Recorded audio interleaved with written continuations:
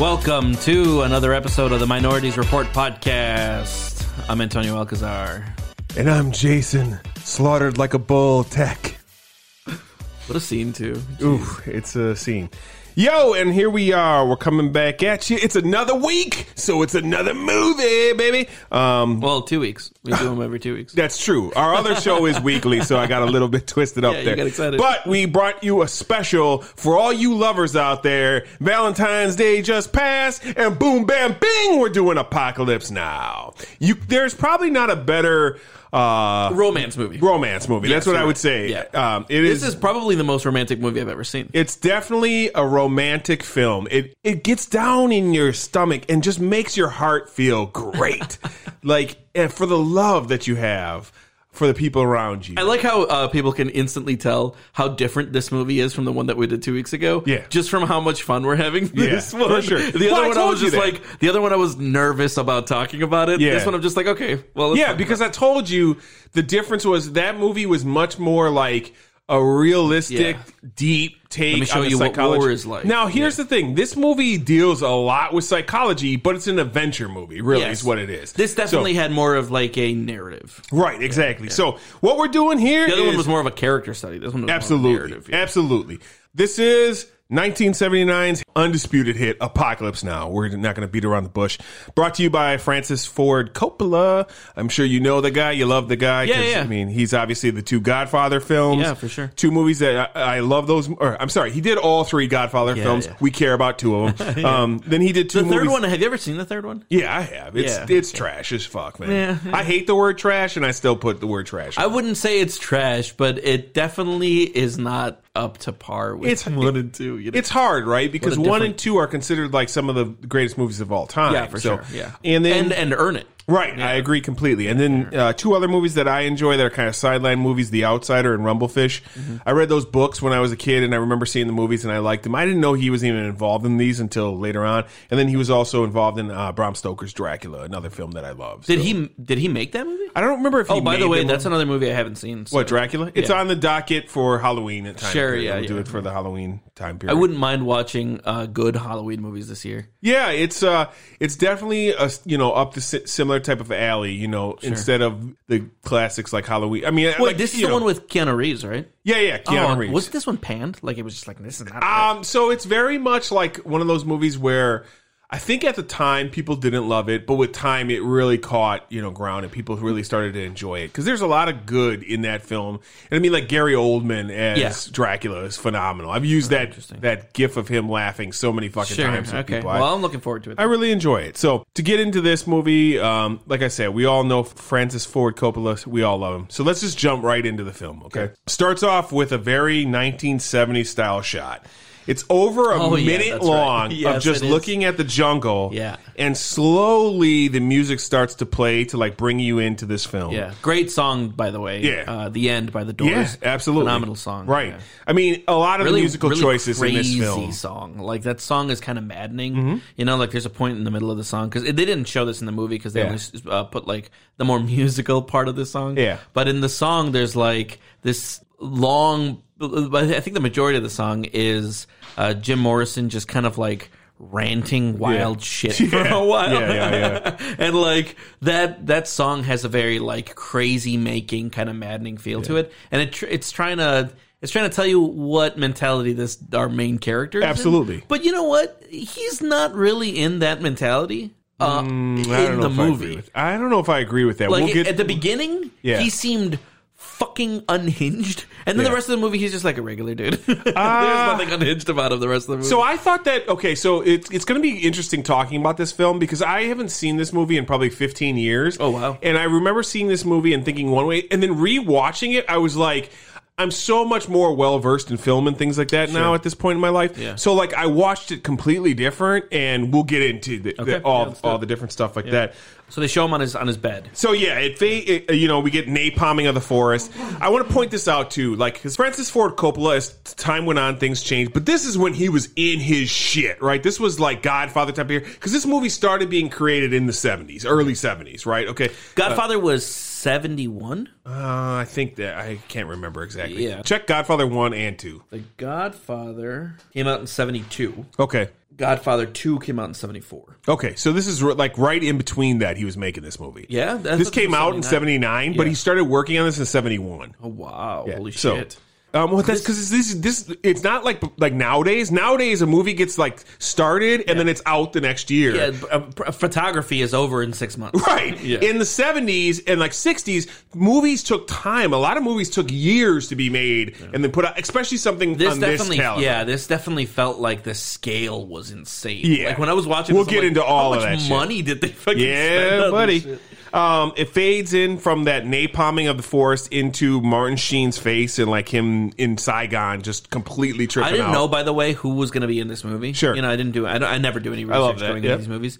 And when I saw the youngest Martin, it was like Martin Sheen was born 2 days before they started. Like that's how young that dude. Yeah, like, man. I'm like, holy, because like, you know, I'm in my 30s, so like I've only ever known Martin Sheen as like this old dude. Right. And like seeing him this fucking young was insane. Yeah, man. Yeah, there's some other characters too that we can get into. I grew up with him on West Wing. Yeah, and he was already an old dude. He was old by that point. Sure. Absolutely. I mean, even Charlie Sheen was kind of older than he is now while he was in the West Wing when you were growing up with it. So, yeah, it's funny to see him because, like, I grew up with Charlie Sheen kind of young, Men at Work and stuff like that. I remember seeing that movie and he was kind of the age as this right here was and whatnot. Hot Shots. Yeah, absolutely. That. What was the baseball movie too? Oh, I forgot. Yeah, but you remember what I'm talking about. Yeah. So that's, seeing Martin Sheen, and man, do they look alike at that age, this younger age, right? Yeah. You know, he's just tripping out on Saigon, and we start to get like the voiceovers and stuff like that, because this story is very much told kind of like a book,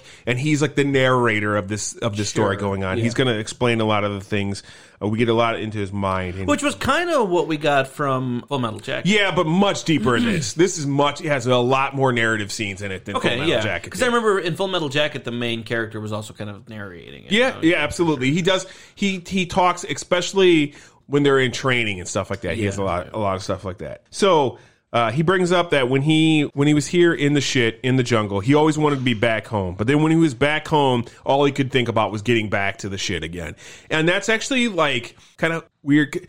A lot of this movie, you have to you remember when this movie came out, because it was in the early 70s when this movie was being made. So like now we deal with a lot of PTSD and we deal with a lot of the shit like that. This was kind of probably like an discovered country, dug into, that like people would almost get addicted to like the combat and that type of shit, or like, you know, the thrill of it. The talk about PTSD wasn't like as formed as we have. Right, clearly. right. But like, were they even talking about PTSD, or for them it was still like it changes you? Yeah, it was very much like the 1,000-yard stare type of talk and shit like that. And PTSD was definitely not something that they delved deeply into. Sure. But like even in World War II, guys that come back, that's how motorcycling got popular in the United States. Guys coming back from World War II wanting thrills like they had in war and whatnot, and not being able to find that anywhere else. So they got into motorcycle riding, and Harley Davidson specifically really exploded post World War II by vets looking for something that would give them that thrill. Now, obviously, we're years past that now. So doctors drive fucking Harley Davidsons now and shit like that. But that was kind of where that broke into. So you can kind of understand the mindset of somebody like this he was a high speed kind of guy. This isn't like 2 weeks ago when we did Full Metal Jacket and we were just dealing with infantrymen and stuff like that. This is a special forces guy, so he's been into deep shit and he's gone on kill missions. He's done all kinds of different missions of that nature. He was essentially an assassin. Well, yeah, I don't want to call it that. Well, because he did like a political killing. Right? We'll get to that part. So, yeah, he's really dealing with his emotions at this point. He's just going kind of crazy. But then again, who hasn't drank, danced around a hotel room, and smashed in their mirror before? I do that at least once a year. Exactly. That's what they whenever you check in, they charge you $50 to cover when you break the mirror. Yeah, right, exactly. So at this point, some guys show up, they get his shit together, and they give him orders that he needs to get to this new base and get new orders from the general there. So he gets his act together, he gets squared away, shaved up, and he goes to the Air Force Base, and he walks into a house and sees young Harrison Ford. You didn't know Harrison Ford was in this, did you? I didn't know any of these people were in this. Oh, yeah, that's when right. I saw Harrison Ford, I was just like, Oh, wow. He looks really young. Yeah, because I mean, this is like Star Wars time period. You know, he had. Yeah. I think the only two movies he did before this were American Graffiti and Star Wars. Star Wars was released in '78. Yeah, for sure. This was released in '79. So, yeah, but you said it started filming this shit in like '71. No, they started developing the shit in '71, right? Yeah. Filming and stuff like that. I can't remember when filming exactly started, but they started developing it in the early '70s. At this point, he meets with Harrison Ford. I think Harrison Ford is a colonel. He meets with a general. I believe it's like By the a way, 4-star general. post-traumatic stress disorder was that theory was being developed in 78, 79. Okay, so at the end of Vietnam, because Vietnam ended in '75. Yeah, so the first like military kind of exploration on the research was in 78. that makes perfect sense. So we were introduced to Harrison Ford. He's a colonel. There's a general there, 4-star, and there's also like a CIA operative sort of dude. Yeah. Very fucking weird, scummy looking dude, right? Like just very. It's clear they had a very specific representation of what CIA people were like. Yeah, absolutely. Just like skeevy, scummy G-men. Right, exactly that. So they briefly go into his capabilities. This is like where you brought up that he was involved in some political they assassination. Like straight up asked him, they're just like, you killed a guy, right? Like a political guy? And he's just like, I don't want to talk about it. Well, he's like, I don't know of any such mission. Like, and even if I did know of that mission, I wouldn't be able to speak about that mission. I've never heard of that mission. If I did hear about that mission, I would keep it to myself. Right, yeah, it would all be classified, so I couldn't speak on that mission, even if I had heard of that mission before. So and to reiterate, I have not heard about that. Right, exactly. So we get the idea he's like a black bag guy. He's done stuff before that's kind of off the books, kind of super classified type of shit. So enter Colonel Kurtz. This is when they bring up the general. By the way, when I saw him, I was just like, where do I recognize this guy from? He was in Godfather 2. Oh, sure, of course. He was the senator in Godfather 2. Yeah, of course. And at that moment, I'm just like, wait a second, who made this movie? And then I looked it up and I was just like, oh, it's a Francis Ford Coppola movie. Yeah, and actually Martin Sheen originally, some behind the scene. Tell me he was going to be Michael Corleone, dude. Nailed it. No way. He tried out to be Michael Corleone. Yeah. He was not the first pick for this character, actually. Yeah. We'll get into that later. Yeah. There were other people picked. Those people had conflicts of interest. Boom, he picked this guy because of how good he was trying out for Michael. Sure, and that's how he ended up with this Wow, role. that's so funny. Oh, yeah. man. Martin Sheen as Michael Corleone would have been way different. Of course. I mean, I don't even know how it would... Because, like, Al Pacino, at least, is very Italian and whatnot. And Martin Sheen... He's got a really Italian kind of look to him, for sure. Right, exactly. And Martin Sheen doesn't really have that hard Italian look, in my opinion. But, I mean, then again, I think it'd be more believable that he was a war veteran, because he does fit that look. I thought, like, Al Pacino... He's got, like, a young GI look. Yes, and Al Pacino definitely did not have that look to me. Like, I didn't really... I remember when he... Like, isn't it the first Godfather where he comes home and he's in the suit and everything like that? No. I thought there's a scene where he's his military suit, because he fought in World War II. Isn't that what his story was in Godfather? It's been a long time since Was it I've seen World War II? I'm almost certain. Yeah, definitely a World War. I think it was World War One. No, he was just coming back from the war. Yeah. Because it was like in the 50s. Yeah, because that's when it takes place. Right, exactly. So does not take place in the 20s. We are introduced to Colonel Kurtz and kind of get a little bit of his backstory. Did you notice this guy? Of course, well, we'll get to it later. What? The Warhammer connection here. What? Conrad Kurz. Oh, really? Yeah, Colonel Kurtz. Conrad Kurtz. Dude, the assassin that kills Conrad. This means nothing to most of our listeners, obviously. Yeah. Most of our listeners are like, wait, why do they know so much about Warhammer? Yeah, exactly. The assassin that kills Conrad Kurz is M. Sheen. No way. Yeah. Wow. Yeah, so they totally, Wow. And they kind of get into Kurtz, and they basically kind of break down that the dude, like, he was a great soldier, he was very effective, and he just kind of lost it. And he was going to be arrested for killing 4 South Vietnamese people, and that's when without orders. Without orders, he killed these 4 South Vietnamese officers, and he said that they were double agents. And after that, he went on the run, basically, and they have not been able to catch him since then. And they want Martin Sheen to terminate his command, basically. And more to that, they were explaining how he had amassed a little group that was considering him a god. Yes, he had like some followers, and basically he was kind of like you know, he was kind of like a terror agent at a certain point where like the North Vietnamese were like actually fearful of this dude and his unit and whatnot because they would strike where they weren't like expected and things like that. And they were very effective as well at their tactics and whatnot. And he had a bunch of South Vietnamese kind of working with him and fighting with him and stuff like that, along with his unit of like special force guys and whatnot. So, and they played him a little tape of what he was saying. Yeah. No, because he's been releasing tapes since then. And that's one of the tapes that that they have of him and his speeches and whatnot as he's gone. And it was a really profound speech. He was saying that he felt like a snail. Yeah. Walking on a razor's edge. Yeah. And he wouldn't die. Yeah. It was super profound. I was just like, wow, this guy is like, wow, I would follow him into the fucking jungle too. Yeah, he was going off. It definitely didn't just sound like nonsense. Right. It's yeah, that's interesting. So basically, Captain Willard, that's Martin Sheen. His mission is to go upriver, find Colonel, infiltrate his crew, and terminate his command. The CIA guy looks very scummy at this point, and he's like, terminate with extreme prejudice. Yeah, it's like he was getting scummier and scummier. Like he looks, he looks was getting slimier. wetter and wetter. Right? Yeah, exactly that. From there, we cut away from him, and we start to enter the travel.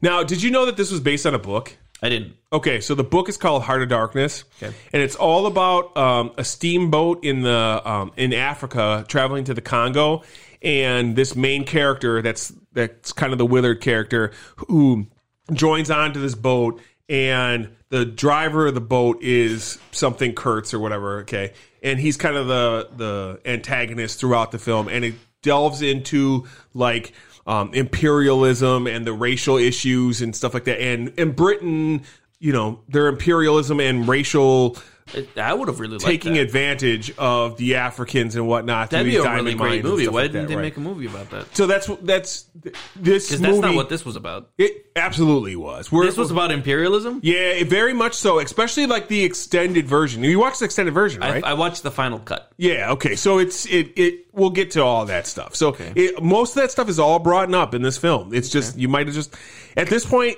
in the movie. You may just not cared. So we'll see where we're at when we get there. Okay. So that's very telling for where this review is going to go. So we enter travel. They start traveling down range. They're starting off on helicopters. He's going to meet a boat, basically. We start with some synth style music. God, I loved it. No crazy door gunner this time on the helicopter. I noticed that for you right away, so we didn't have to deal with any of that shit. There wasn't a lot of that, like, horrific shit in this movie. Right. Like, obviously, there was, like, The Dead, you know, because it was a war movie. Yeah. But it was a lot of, like, the lighter side of war, it almost seemed like. Really? Well, there was it definitely made it seem more fun. It might have just been that we should have watched this before we watched Full Metal Jacket, and you would have had a different feeling about this one because it's pretty fucking brutal what happens in this movie and whatnot, and the psychology that goes on in this movie. Yeah, okay, maybe. I think maybe in comparison to Full Metal Jacket, maybe this just seemed way more of like a. This definitely seemed like romantic. Wow, really? Versus, I definitely didn't feel that. No, way. I did. How could you not? Okay, let's start talking about this next. We'll get to it in a second. I think also one of the issues too is we're dealing with like again a guy who's very experienced and very different than the characters that we dealt with in Full Metal Jacket, and that's probably one of the reasons why it feels a little bit different because it would be like if we watched, well, we'll get to those scenes way later, but the scene where they're at the last stop and then we're dealing with those guys that are fighting. The ones that have lost it. Yeah, that have completely lost it. Yeah. Like Full Metal Jacket is more from those point of view than it is from this point of view. Yeah. So that's probably where you feel that way. So at this point, while he's flying down, he's kind of reviewing some stuff and he thinks to himself that this is the first American that he's ever been told to kill. So, and he talks about like how this shouldn't make any difference to him because he's a soldier and he follows his orders. But for some reason, this didn't feel the same as the stuff that he was doing before. So it's starting to bother him a little bit. So we have a lot of fades. It's just like Godfather where it fades from one scene into the other scenes and whatnot. Fades from that scene into him on the boat. He's going upriver. He's got his crew, and this crew is kind of like the crew he deals with throughout the movie. Young Lawrence Fishburne, of course. Man, was that motherfucker young in this movie. Dude, that guy was like 13 years old. Yeah, no doubt. I think he was actually 18 years old in this Sure, film. I believe it. So, yeah. He looked like a kid. Yeah, you know, he like, definitely was. But that so was young. That's definitely. I think that's kind of the character. That is so much better than the problems I had with Full Metal Jacket. Yeah, for sure. Because they all look a little old. Right, exactly. Those guys all were like in their 20s and they were supposed to be 17. Like these guys look, at least him especially, looks really young. Lawrence Fishburne looked young as hell. Yeah. Same thing with the not the cook, not chef. No. But the other guy, the surfer guy, Lawrence. Yeah. He also looked super young. He looked like he was like 19 or 20. Right, absolutely. And I thought that's a better representation of some of these guys that, like, obviously you're going to have the boat commander who's like an older guy who's been dealing with a lot of shit. He's probably fought in Korea as well. Yeah. And then you're going to have like younger dudes because that's what you fill in the ranks with is like newer guys and whatnot, and senior guys become the NCOs. And then really, Martin Sheen's character, who was a captain, had a very young captain. Yeah, I figured that he looked.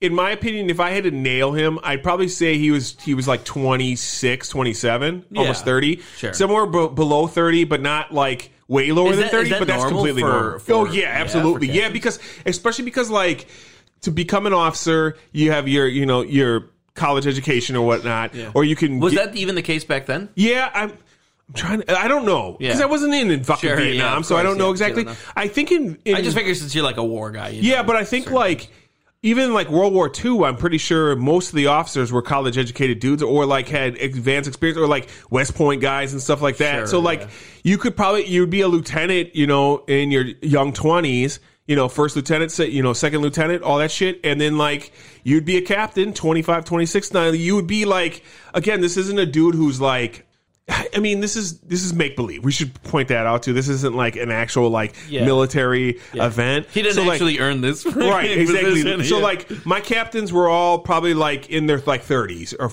or whatnot. But like like your XOs and all that stuff were like in their 20s and whatnot. And if he was special forces, he might have had a fast track on something like that, and that's how he became a captain or whatnot. Okay, he it is what it is. So there was a couple of times where I felt like his rank mattered, and there was most of the time where I just feel like it didn't really matter. I think it's because the boat people didn't really, because they were like and Navy, so that's definitely but so it still matters, right? Like you just because like if you're like in the Navy and you're like.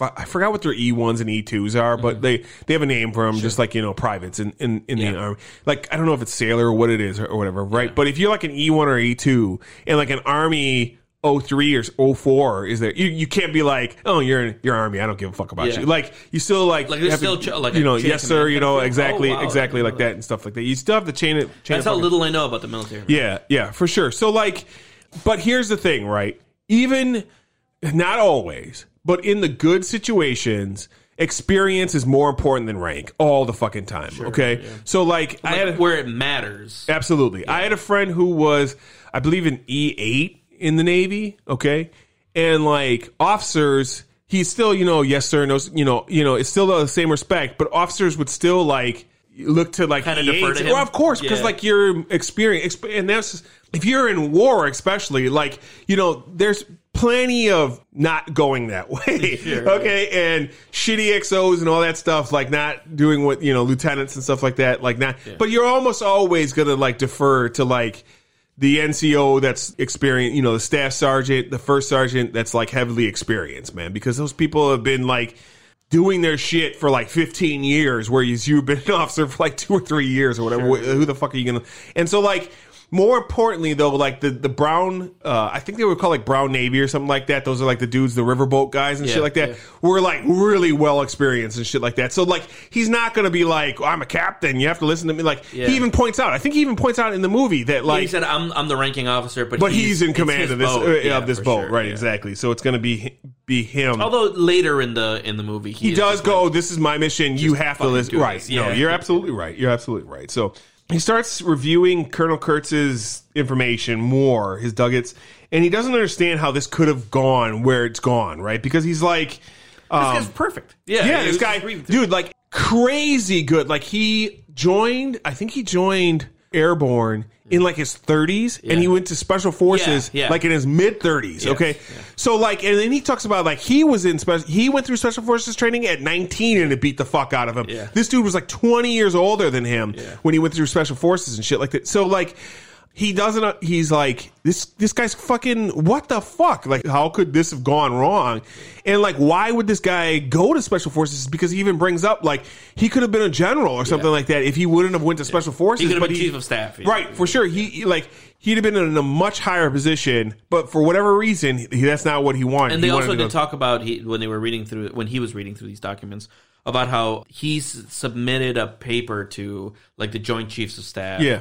And the president, and then they like classified the shit out of it, and this is brought up later, but it is, he reviews Colonel Kurtz basically from the time he gets in the chopper, like for the next hour and a half to 2 hours of the movie. He's like reviewing stuff over and over because it's a huge file, and then he gets an updated file later on when he gets down the river. But we'll get to that obviously. So he's just like, this is like the perfect soldier. So he just doesn't understand how this could have happened.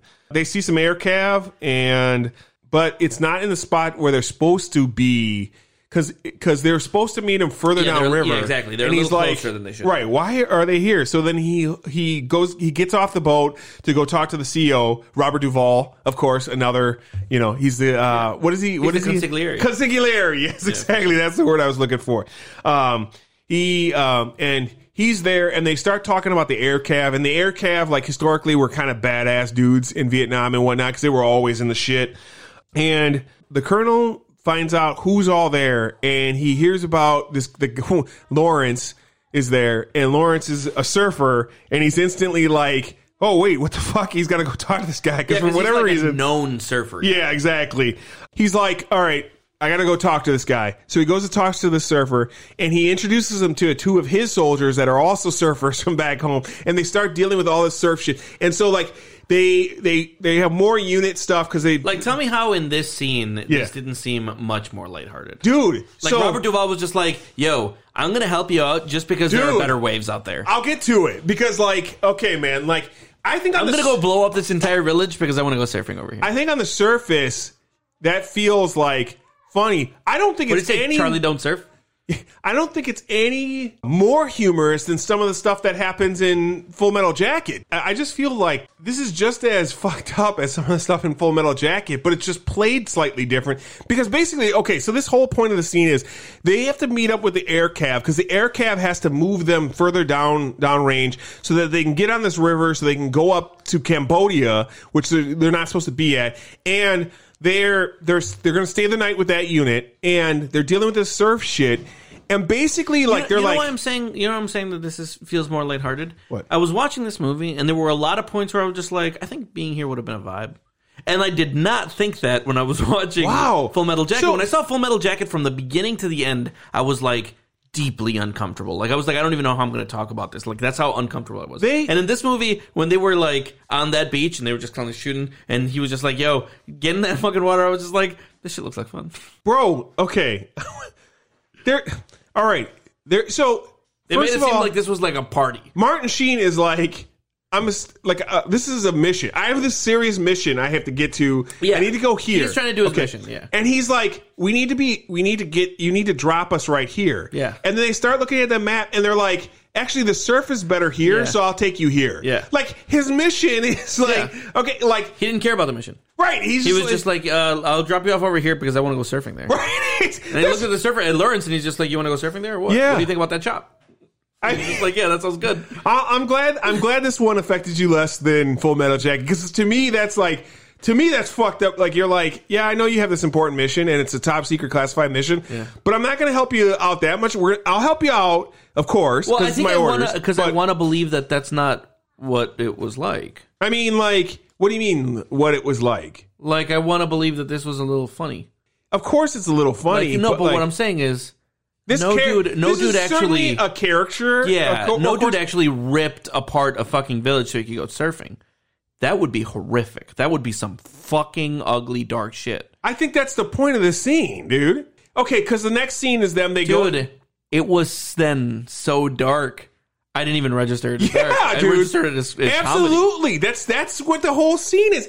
This guy is like, dude, that's because they're disgusting. Like, they're like, listen, that wait, makes stop. Me sick. Not only are they like, I want to go here because it's easier to get. They're like, I want to go here because Kilgore. That's the fucking captain's name is Kilgore.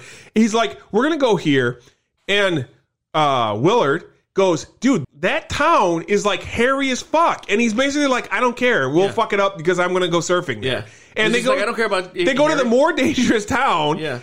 And it explode they fucking kill everybody. There's a point where like women are running away, and he's like, "Get them, those 3 right there!" And they gun down those 3 women, and then come back, land so that they can go surfing.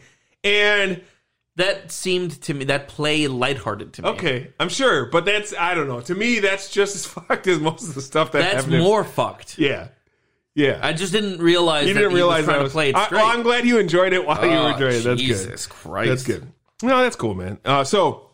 Q Fight of the Valkyries. They, as we brought up, they fuck up this whole town. The whole scene is done very much like an old school war movie too. This is like 1950s, 1960s style, World War II style movie where they're just flying in and out and blowing up things and shooting people and everything's good. And that's when he gives his napalm speech. I love the smell of napalm in the morning.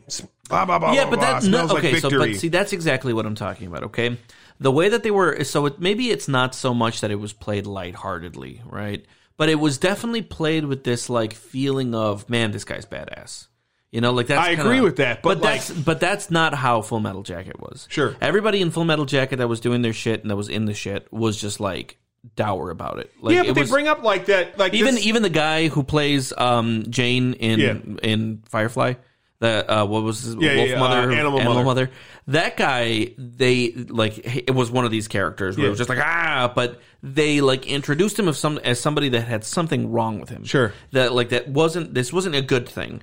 Whereas in this movie, all of the like escapades and shit always looked like like we're having a lot of fun doing it. Like it was just like it seemed very I can see what you mean. I mean, a little bit more romanticized, like you point out. But I still thought. That's what I'm saying. This movie had more of like this shit seemed like a vibe kind of feel, whereas like the other movie was just like, dude, war is horrific, you know? I still feel like that's what this movie's conveying, but in a different way than that. I think that it did more to make it seem like a good time or like a heroic time rather than like a wait a second. Yeah. They napalm the fuck out of the village. And then he's like, there's no fucking smell like this shit. And I was like, okay. That's fucking okay. He seems like he's enjoying it. And then they can't surf because they napalm so much that the napalm is pulling. So either way, at this point. But then the guy's just like, listen, man, I'm an artist. I can't go surfing in this situation. He's like, they're trying to like get away with it so that he doesn't have to go surfing. Like, I feel like that's, and then they're like, that's so jokey shit, man. Right? I guess, but then Martin Sheen's character and them are like, this dude's fucking nuts. Let's get the fuck out of here. And they're like, they haul ass to get out of there. And he's like, trying to steal a surfboard. Right. And then later we find out they stole the surfboard because he's looking for the surfboard. So yeah, that's pretty funny because they get to a point where they want to go upriver, but they want to wait till nighttime to go upriver. So they're kind of hiding underneath these bushes and whatnot. They stole the Colonel's surfboard. The Colonel's got the fucking helicopters going up and down trying to find the surfboard. And it's a very nice board. And I liked it. This is what I'm talking about. Yeah. Okay. That scene was hysterical. So they get out and they go into the woods for a little bit. They're going to take a piss and whatnot. And they fuck around in the woods. A tiger shows up at this point. They run back. They're shooting at it. They run back into the boat.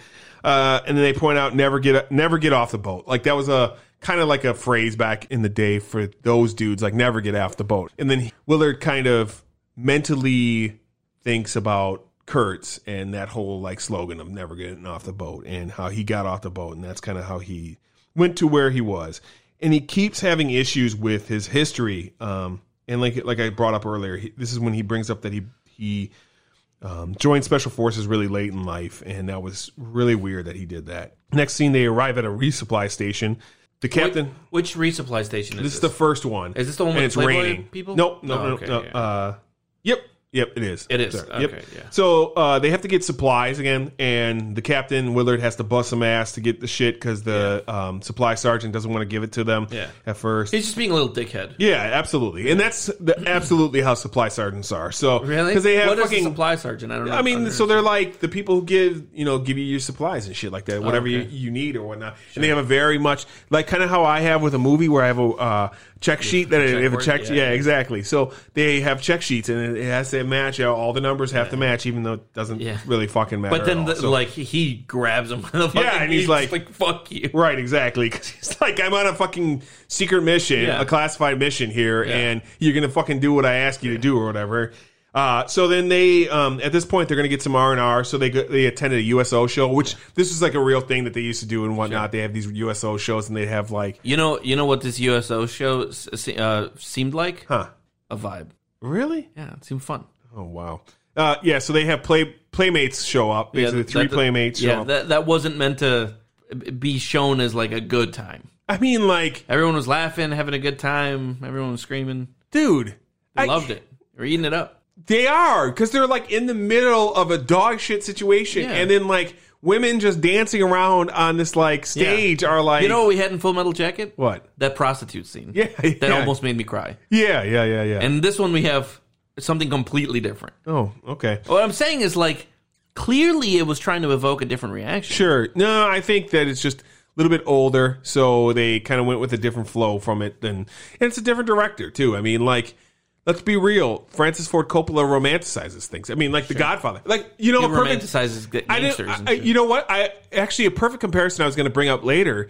You compare like Godfather to Goodfella. That's kind of how I would compare this movie to like Full Metal Jacket. Like, the one of them is kind of a little bit more romanticized, a little bit more of an adventure. The other one is a little bit more blue collar. It's a little bit more rough around the edges. It's a little bit more in the shit how bad things are. Because like I know Goodfellas is a little bit different for you because like maybe the first half of it is. You're saying Goodfellas is the more fun one?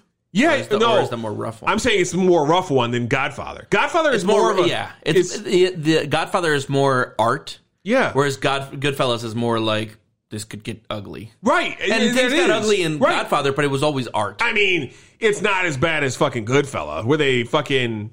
I mean, Goodfella, they... With Billy Bats, that scene, or they fucking shoot Tommy in the back of the head. But like, what about the cafe scene where he shoots the I don't know. I feel like it's more of a... And they blow up his wife when she's fucking in the car, dude. I feel as though Godfather is much more of a high-end romanticized. They blow up Apollonia, bro. Fuck. She was meant to be blown up. So things start to get out of hand. The guys start rushing the stage and whatnot, and they have to basically... The guy running the chopper gets the playmates on the helicopter, and they take off to get the fuck out of there. We get a scene of Willard kind of like thinking about things, and he brings up Charlie didn't have much USO. His idea of R&R was cold rice and rat meat. Yeah. He only had two ways home, death or victory. And he starts to kind of think about like the difference between like the North Vietnamese and our people and shit like that. And it got me thinking about things like even nowadays, like how like the Taliban or like Al Qaeda and people like that. And obviously our soldiers are still fucking badass and shit like that. But like we have NVGs and we have like all this advanced technology and shit like that. And like we still have problems with dudes living in caves. Sure. Well, Marlon Brando's character at the end really drives that point. Well, right. We'll get into all that type of shit. But that's like why like I remember hearing reports about how hard it was to like catch certain people and shit like that. Like for them to catch like U.S. homegrown terrorists, they're fucking mostly stupid. Like they're looking up things on the internet and shit like that. And then before like I've been watching a show on Netflix that deals with it and like how these terrorists, like I didn't know how many terrorists almost pulled off a plot over the last like 20 years since 9/11. And they caught like, they basically busted them right before it happened and shit like that. Like the Boston because they had been following them for months. Right, exactly. Like, because they're looking up how to build this thing. For sure. On like, the internet. Just Google fucking dumb as shit. How to blow up the world. Absolutely. Whereas, like, the dudes that are in the shit, they don't use fucking cell phones. They don't use written technology. It's just like Goodfellas, where he didn't use a telephone. A guy runs out, talks on the telephone, runs over and talks to him, then he runs back to the... He's got one person whispering in his ear, and then another person goes and whispers in his ear. Yeah, and that's kind of how a lot of these organizations who we have problems with operate, because we're so used to dealing with people that are operating on cell phones and GPSs. Well, and there's... I think what he's also kind of making a point to say is that for as like I mean and this was the USO show part, right? The idea was that even our warriors are coddled compared to their warriors. Right. Yeah, absolutely. I think there's a lot of people that would say that even now because like, you know, like we're highly trained individuals that are very well trained. These people over there, one of their trainings is living a hard fucking life their entire fucking life for the most part, so it is what it is, right? So they start to head back downriver. They're starting to water ski now. Cap starts to review Kurtz again. Now this is where he brings up his opinions on top about how the generals are fucking up, and basically I think he even says something about... he says this whole war is being run by clowns. Yes, and they're about to give away the circus. Yeah, exactly. Kurtz ordered the assassination of 4 people, South Vietnamese officers. As soon as these 4 people were killed, NVA attacks in his sector completely dropped off. They basically went from being harassed on a regular basis from NVA to nothing. So he must have got lucky. That's what Martin Sheen kind of says. He must have got lucky and guessed the right 4 people or whatever, right? Clearly indicating that, like, this dude knew what the fuck was going on. He was able to fucking take action and basically protect his people at the cost of, more reprimand from the army and whatnot. Yeah. And he's kind of... and really more than reprimand. Right. Like, literally. They wanted to arrest him at this point. Yeah, exactly. And, like, it's kind of like a view into, like, do these dudes really want to win this war at all? Like, And he kind of mentions that the army kept trying to bring him back in and kind of reel him back in a little bit, but he kept doing what he wanted to do, the way he wanted to do it, and he kept winning over and over and over, and just basically overachieving compared to everybody else, even though he was doing it his way, and the army was kind of just not with that at all. Yeah, but then at some point he's just like, and when he was, or I think this was earlier, because he kept wanting to join something, and they kept denying him. Yeah. And then at some point he's just like, okay, well then I'm going to retire. And that's when he joined Special Forces. Yeah, absolutely. Right. Because he kept that, because he was old already.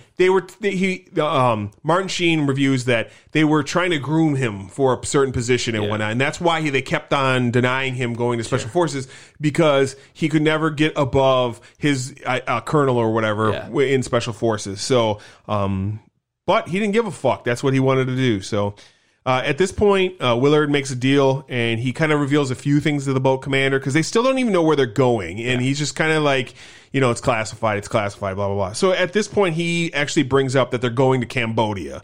Because he's just like, we got to keep going up this river. And he's just like, well, if you keep going up this river, we're going to end up in Cambodia. And he goes, keep going up the river. And he's just like, yo, we can't go in there. And he goes... Keep going. Yeah, and so historically, in like Cambodia was a neutral place, okay, and but it was like perfect territory because it connected to it was touching Vietnam, and a lot of the rivers went in, and so you could basically get to different areas of Vietnam going through Cambodia. So both sides abused the fuck out of Cambodia and used it, even though there was an agreement that neither side, the Vietnamese or Americans, would use Cambodia. What we would do instead of, this isn't brought up in the movie at all, but we would use contractors. This is kind of the first war where contractors were started to brought into it, because basically what we figured out, the Department of Defense figured out, was that you could take a guy from the military, end his military career, and just pay him more and continue, and you would be a civilian at that point. And then you could set up a base over here where the military is not supposed to. We don't have anybody from the military there, even though these 12 guys were just in the military 2 weeks ago, basically, and they're now paid under the table, not under the table, even as contractors to the Department of Defense. So, but isn't that the same thing? I mean, only in essence, right? Because we're both. So it gets very technical, right? Because that's what Blackwater was, right? I mean, that's what all the. I don't know any of this. Yeah, there's time. I mean, there's 100. But I remember during the Bush era, I remember Blackwater. Blackwater was the one that was kind of like the most. Yeah, exactly. It was in the media and shit. Right. So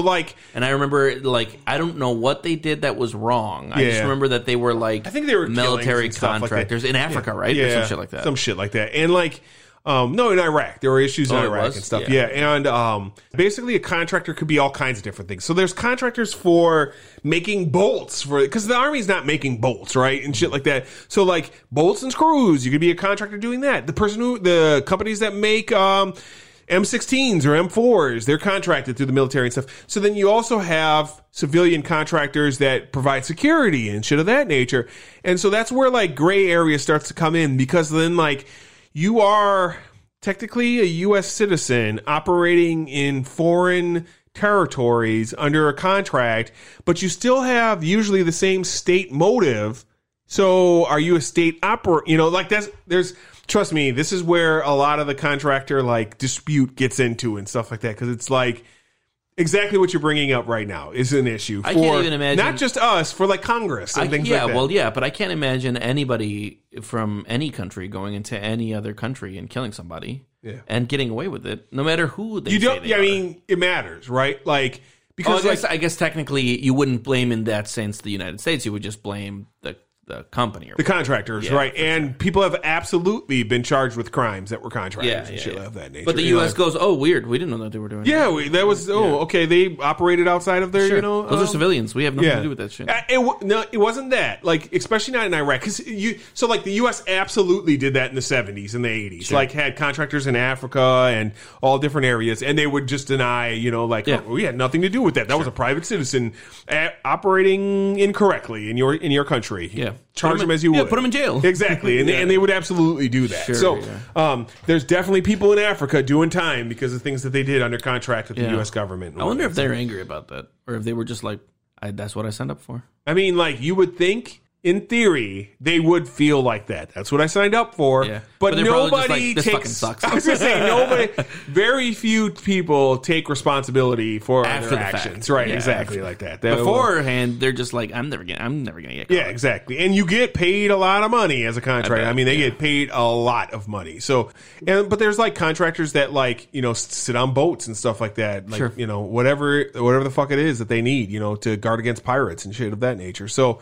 and we would have plausible deniability in the 70s and the 80s and things of that nature. And then he brings up that, not to get back to the actual movie, he brings up that all they have to do for him is get him close to the spot where he wants to be dropped off. And at that point, he's going to cut the boat loose and they can go back back downriver and they'll be safe. So they don't have to actually get in the shit with him.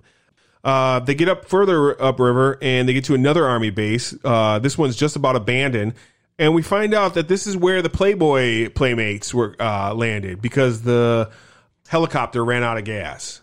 And so they make a deal with, like, they're going to trade gas to have time with the Playmates and whatnot. And they're like, you traded gas for time with Playmate of the Month or whatever? No, I traded gas for time with Playmate of the Year or whatever, right? So And then we have that whole weird fucking scene where they're, kind of coked out looking. I mean, obviously not coked out, but they're very much in a shit spot at this point. They get back on the river. The boat commander gets into a bit of a standoff with the captain at this point because there's a supply boat on this river. And the boat commander wants to stop the supply boat and check out everything that's on the boat. And Captain Willard's like, dude, you wouldn't even be here if it wasn't for me. This is not your water to patrol. Keep fucking moving. We don't need. And the boat commander's just like, no, we're going to fucking stop this boat. We're going to check this boat out. Cook. Like, he's really about checking this boat out. Really like. And everyone's just like, dude, I don't want to fucking do this boat. Right. Yeah, exactly. It's just beans and shit. Right. Exactly. The cook jumps over, starts checking things out. At this point, over nothing. Literally just like out of. A woman stands up. Fishburne loses his shit and just starts unloading on this boat. Everybody else starts unloading on the boat. They shoot everybody on the boat. They go to see what the woman was getting up to stop him from going into, and it was just a puppy in that dog spot. Yeah, for sure. The woman's still alive, though, and they're talking about what they should do about the woman. Like, hey, we need to give her help. We can't just leave her here or whatever. And then Martin Sheen just smokes her ass. Like, I told you shouldn't have stopped or whatnot. Which, at this point, like, it's getting a little heavy. Yeah, it's starting to get a little bit heavier, obviously, at this point. And next scene up, that they hit the last army post on this river. This is the last point where the army can be, because past this is neutral water. Then we just see a bunch of dudes. Yeah, this is just like fucking like no man's land at the wit's end, right? There's guys trying to climb on the boat. They're getting in the water. Please let me go with you, or whatever. This and that. They park the boat. Willard has to go get. He's looking for supplies. Basically, he needs gas. He needs bullets. He starts to go through the area. they meet a guy there who was waiting for Willard, actually, but he expected him a few days earlier when things were a little bit more normal and shit. Yeah. He gives him a bunch of more information about Colonel Kurtz, and also some mail for the guys on there. He starts to go through that area. He gets up to like the trench lines and whatnot. He gets in there, and this, one of my fucking favorite scenes. I love this fucking scene in the movie because there's two black dudes, and they're like on a 30, and they're just gunning down motherfuckers out there. Yeah. And the dude's going on. He's completely lost it, screaming. He's like, I told you to stop fucking with me. You think you're so bad, huh, nigga? You think you're so bad? Yeah. Martin Sheen's like, what are you shooting at, soldier? Gooks, what the fuck you think I'm shooting at? Oh, sorry, sir. There's gooks on the wire. He like realizes he's a captain. And he's just like, oh, yeah. But just the way he's like, what the fuck you think I'm shooting at? Right? So good, man. And then like, there's a guy basically stuck on the wire, and they get one of the other dudes to come over and help him out. He's like, the guy in the 30 cal, he's like, Willard asks him, hey, where's the C? He's like, who's the CO here? And he's like, ain't it you, man? And they get up the other guy because one of the dudes is still screaming he's on the wire and he's screaming and shit. You know what that is, right? That's where they set up like barbed wire defenses. Okay. So then people can't get past that area, and then you shoot. That's what enemy at the wire is all about. Yeah. And so he unloads a 203 round and then kills the fucking dude that doesn't even look. He kind of just listens, shoots the round. It's like a grenade or some shit? Yeah, exactly. Right, a rocket-propelled grenade. Okay, yeah, exactly that. So I figured it's what it was, but I didn't recognize what that was. Yeah, absolutely. And so, this point, Willard asked that guy, he's like, hey, do you know who the CO is here? And the guy's just like, yep. And walks away from him. Yeah. Exactly. I thought he was going to take him to the CO. Right, of course. Nope. No, he's just going back to go to sleep again. It's just, this is... the Cap basically gets some supplies. He gets a bunch of rounds and stuff, and he gets back on the boat. And like, this is just, dude, this scene, like you said, it's no man's land. Like, there's things blowing up everywhere and shit like that. It is so fucked. Dude's falling off of the like ledge. And absolutely, shit, like the army has pretty much abandoned this place and just left these dudes there to fucking die. That's what it seemed fight like. And for sure. Until they die for the most part. And it's kind of a fucked spot, that's for sure. But it does make for some laughs, so that's fun. We get an update about a situation that we heard about earlier, and it actually ties into something that the boat commander brought up, because the boat commander earlier says that he also brought another dude downriver a few months back, and that guy killed himself from what he's heard. So find out that guy didn't kill himself. That guy's still alive, and he's actually part of Colonel Kurtz's war band now or whatever. So he was the last Special Forces guy, same mission as what Martin Sheen has right now. So now we're getting to a situation where it's like, what's going on? Is Martin Sheen going to join this dude or some shit? Like, what the fuck is happening here? Because he's starting to have a little bit of sympathy for Colonel Kurtz. They continue to head downriver. He's read enough about him that he's at least admiring. Right. Well, I don't know if he's admiring as much as he's just like kind of confused by the situation and kind of like... No, but he's got some admiration of course. For him. Yeah, you're right. He's wondering, like, I don't even know what the fuck I'm going to do when I get to him. I think he brings that up even later on down the movie. They're really bored at this point. Lance fucks around and finds out because he's shooting off fucking like smoke, shots and whatever, and lighting up flares, and then they start getting shot at from the Viet Cong that are sitting on the in the woods right there. At this point, Larry is shot right in the fucking chest, and he is down. They get past that part, and there's a lot of slow, deliberate fog scenes in this. And this is like a scene to me that's like kind of cutting from one part of the film to like the next act of the film. It's going into the next thing. They come across at this scene. They come across a burning house, and they get off to check out what's going on, and like the smoke kind of reveals, and there's a bunch of like Cambodian and French soldiers actually there. They talk to them about their fallen comrade or whatnot, and they have a little funeral for Larry because the French guy's just like, we honor the dead of our allies. Yeah, and like we'll do a funeral for you guys, right? And then they basically take those dudes to the dude who kind of owns this plantation. Okay, because it turns out this is not a military installation. This is a plantation. It's a plantation. By some French. Yep. Yeah. Imperial French when they were basically imperializing Indochina areas and whatnot and taking over these. It's like this plantation's been in my family for generations, right? And then they get into just basically an R&R scene, and there's have a little dinner. Right. They basically have a dinner and they have arguments over the place and whatnot. Yeah. And there's a lot of the two dudes start talking about the difference between socialism and communism. Right. Well, yeah, and talking a lot about communism and like why the Americans waited to get involved in World War II because they knew exactly what was going on in Nazi Germany, but they didn't want to do anything about it because the Nazis were fighting communists and they were enemies of the communists and whatnot. And he really starts to like delve into America's self-righteousness is kind of what this whole scene is, and like how they basically will just, like kill people and basically say it's for your freedom. We're doing this for the right reasons or whatnot. And we're giving you your freedom, and whether you fucking want it or not, like you're going to get it. And it's led to different wars, the war in Korea, the war in Vietnam now. Like they could easily just leave Vietnam to be a communist nation and whatnot, but they just can't do it because that's how America is and whatnot. He brings up the French guy who owns the plantation, brings up like this is the difference between the French and the Americans because the French are going to only fight for their land. Like this is my land and I'm going to fight for this land. I'm not going to go fight for that land over there. I'm going to fight for the land that's mine. Whereas America, we're going to fight for that land over there too because by extension it becomes ours and and whatnot. And there's a funny analogy with an egg in this scene that I was like, this must be the stupidest fucking analogy I've ever seen in my life. Here's an egg. Break the egg. You see, the white leaves, only the yellow is left. They're like, yeah, that's some fucking racist ass shit. But they get back on the river at this point, and they start getting pelted with arrows. They don't get back on the river. What? Then he smokes some opium. Yeah. And we have the most romantic scene in all of Hollywood. This is our Valentine's Day dedication. Yeah. We picked this movie for Valentine's Day because of this scene. Right. This love scene is it's a beautiful They had something there. Yeah, there was something really special. You're right. And then they get back on the river.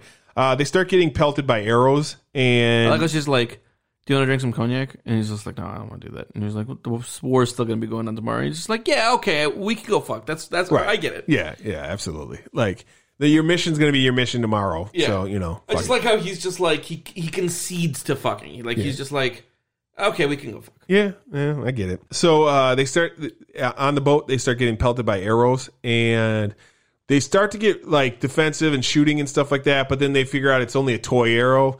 And they're just basically being pelted by toy arrows. And Lance kind of puts two in his head or whatnot, and everything's kind of going well. And they kind of calm down. They stop shooting and whatnot. And the captain is like, but the captain wants to fire on these people because he not the captain. I'm sorry, the boat commander wants to fire on these people, and he pulls out his M16 when everybody else stops, and he's like still firing at people. And Martin Sheen just takes control of the boat and starts driving the boat and whatnot. And the boat commander turns around to like kind of get pissed with him, and boom, he gets hit right in the fucking chest with a spear. And his reaction is almost like the indignity of like getting killed by a fucking spear. Yeah, like he's just like a spear. A spear, right? Like, what the fuck? I got killed by a spear. And like, there's this nice scene of him like, Martin Sheen kind of like laying him down to like, like care for him as he's dead. And the guy tries to kill Martin Sheen on the spear and so Martin Sheen has to like kind of finish him off so he doesn't get fucking impaled onto the same spear that he's on. Like, what a scene, right, man? That was kind of fucked up. But at this point, Martin Sheen's like, all right, we're in fuck city, so I'm just going to reveal the rest of this mission to you guys because I don't give a fuck at this point. And this is like where like I think you're supposed to like start to question how he feels about this whole thing, because if he was like a true soldier, that's the implication. Yeah. If he's a true soldier, he wouldn't reveal this because this is still a top secret mission. But at this point, he's just like, fuck it, I'm good. We start to flirt with him, possibly. Yeah, because he straight up tells the chef and the other guy who's clearly lost it, Lawrence. Yeah.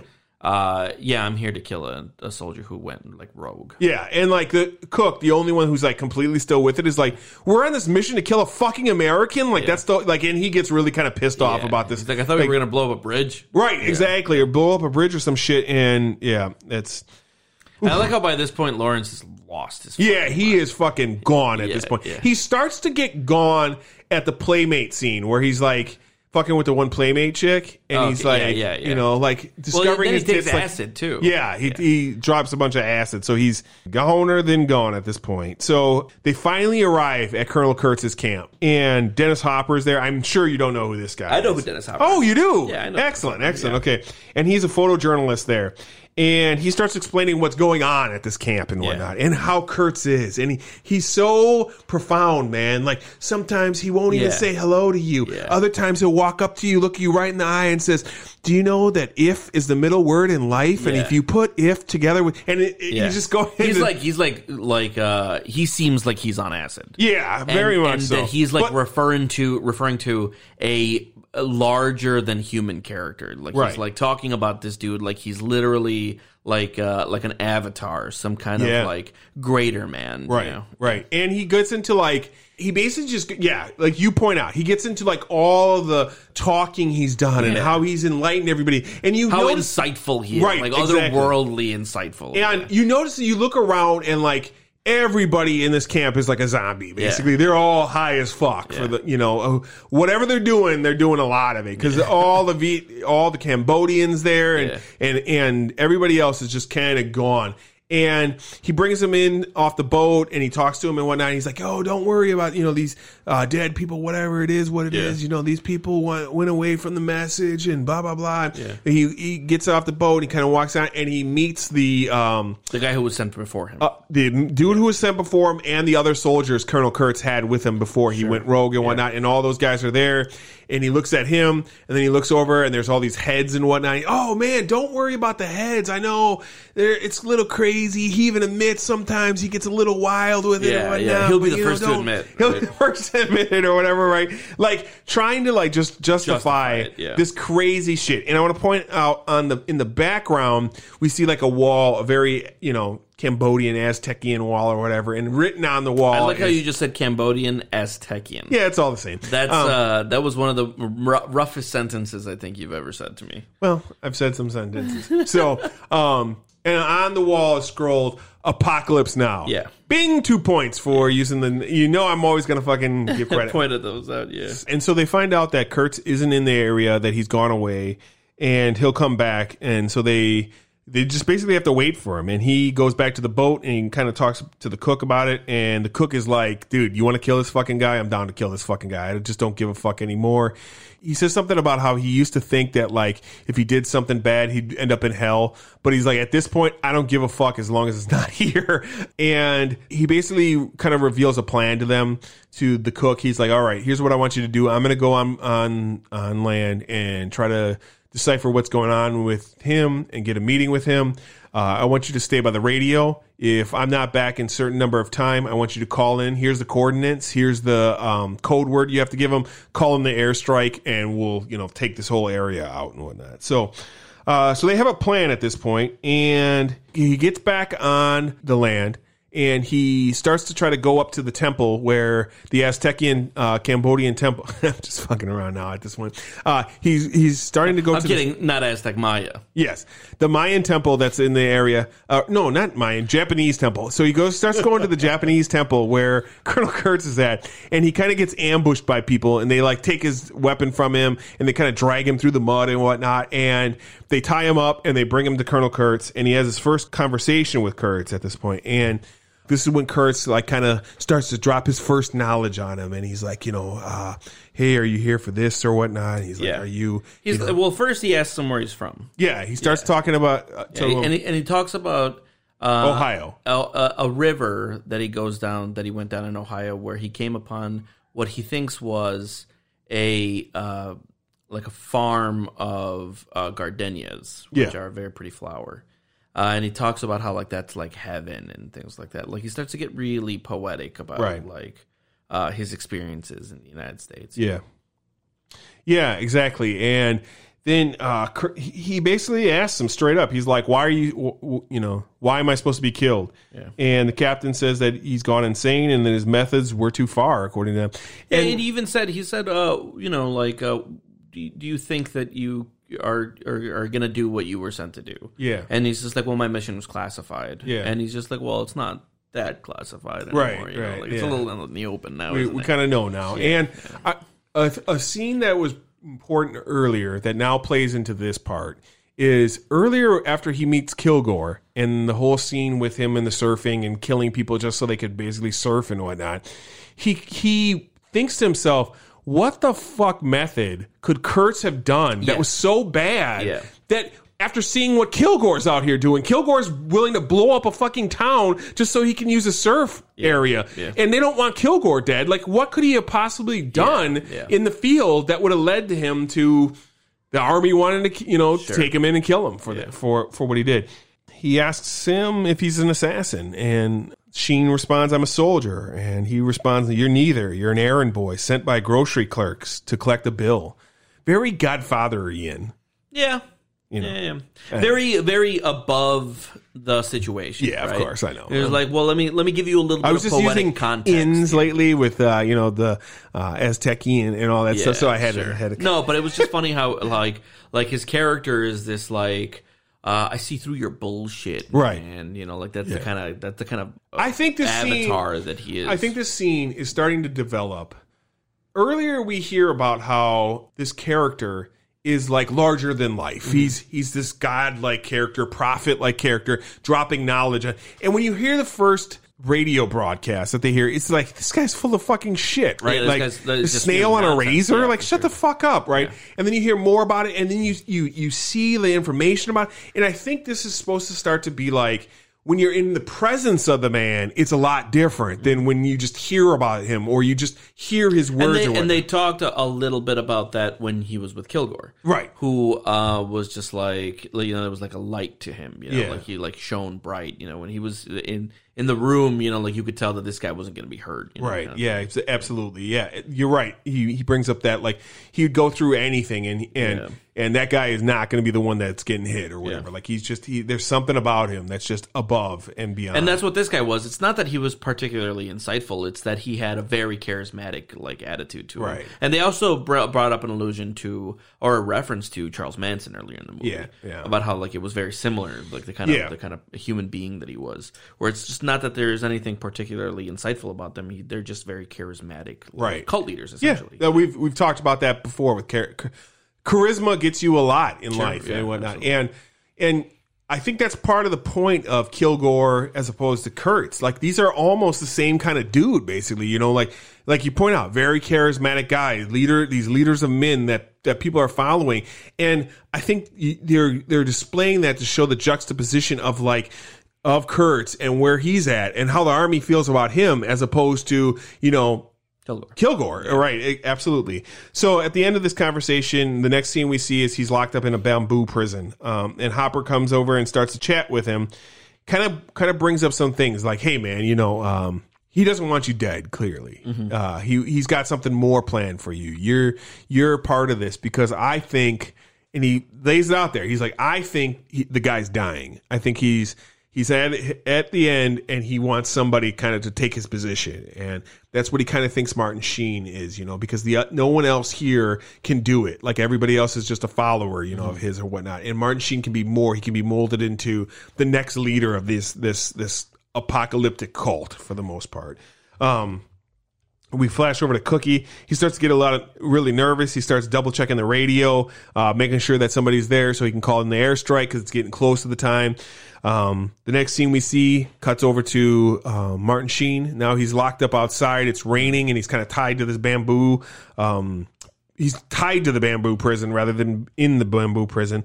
Brando shows up. He's got face paint on and everything else, and he kind of just looks at him and just stares at him for a while, steps up, and then he throws the cook's head into his lap. And this is when he kind of knows he's in a fucked position at this point because the cook's dead, and like you point out, Lawrence is basically part of the cult now. He's completely joined into this. We transfer from there into him being in a hot box. Kurtz shows up. He reads Time magazine to him, and he starts reading about things about the war that people are reading at home and how he feels about it. Do you agree with this or whatnot? And he asks him a bunch of questions about that.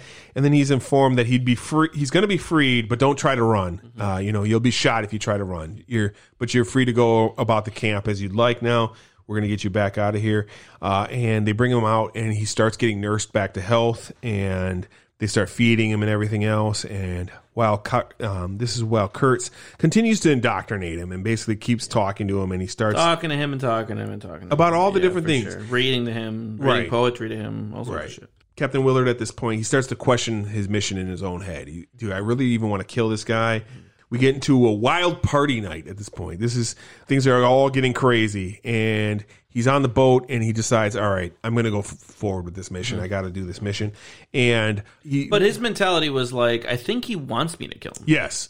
I think that's exactly what the point is, because he even mentions that he only takes his orders from the jungle at this point, and the jungle is what's coming to claim him for and I think you nailed it. He's ready to die at this, and he almost seems like the vibe he's picking up from everybody else is that they want him to die too. Well, we know that because of what happens after. Sure, he and Colonel Kurtz brings up that one of the things he regrets kind of is that his kids will never know, why he did what he did or what's going on here, why he's in this position. Because even the captain that was sent before said, we know that that guy kind of abandoned his mission, and he's like, fuck, I'm done with this. And he sends letters home to his family that say that. Yeah. But they were intercepted. And and we saw Willard kind of read those notes. And he's concerned that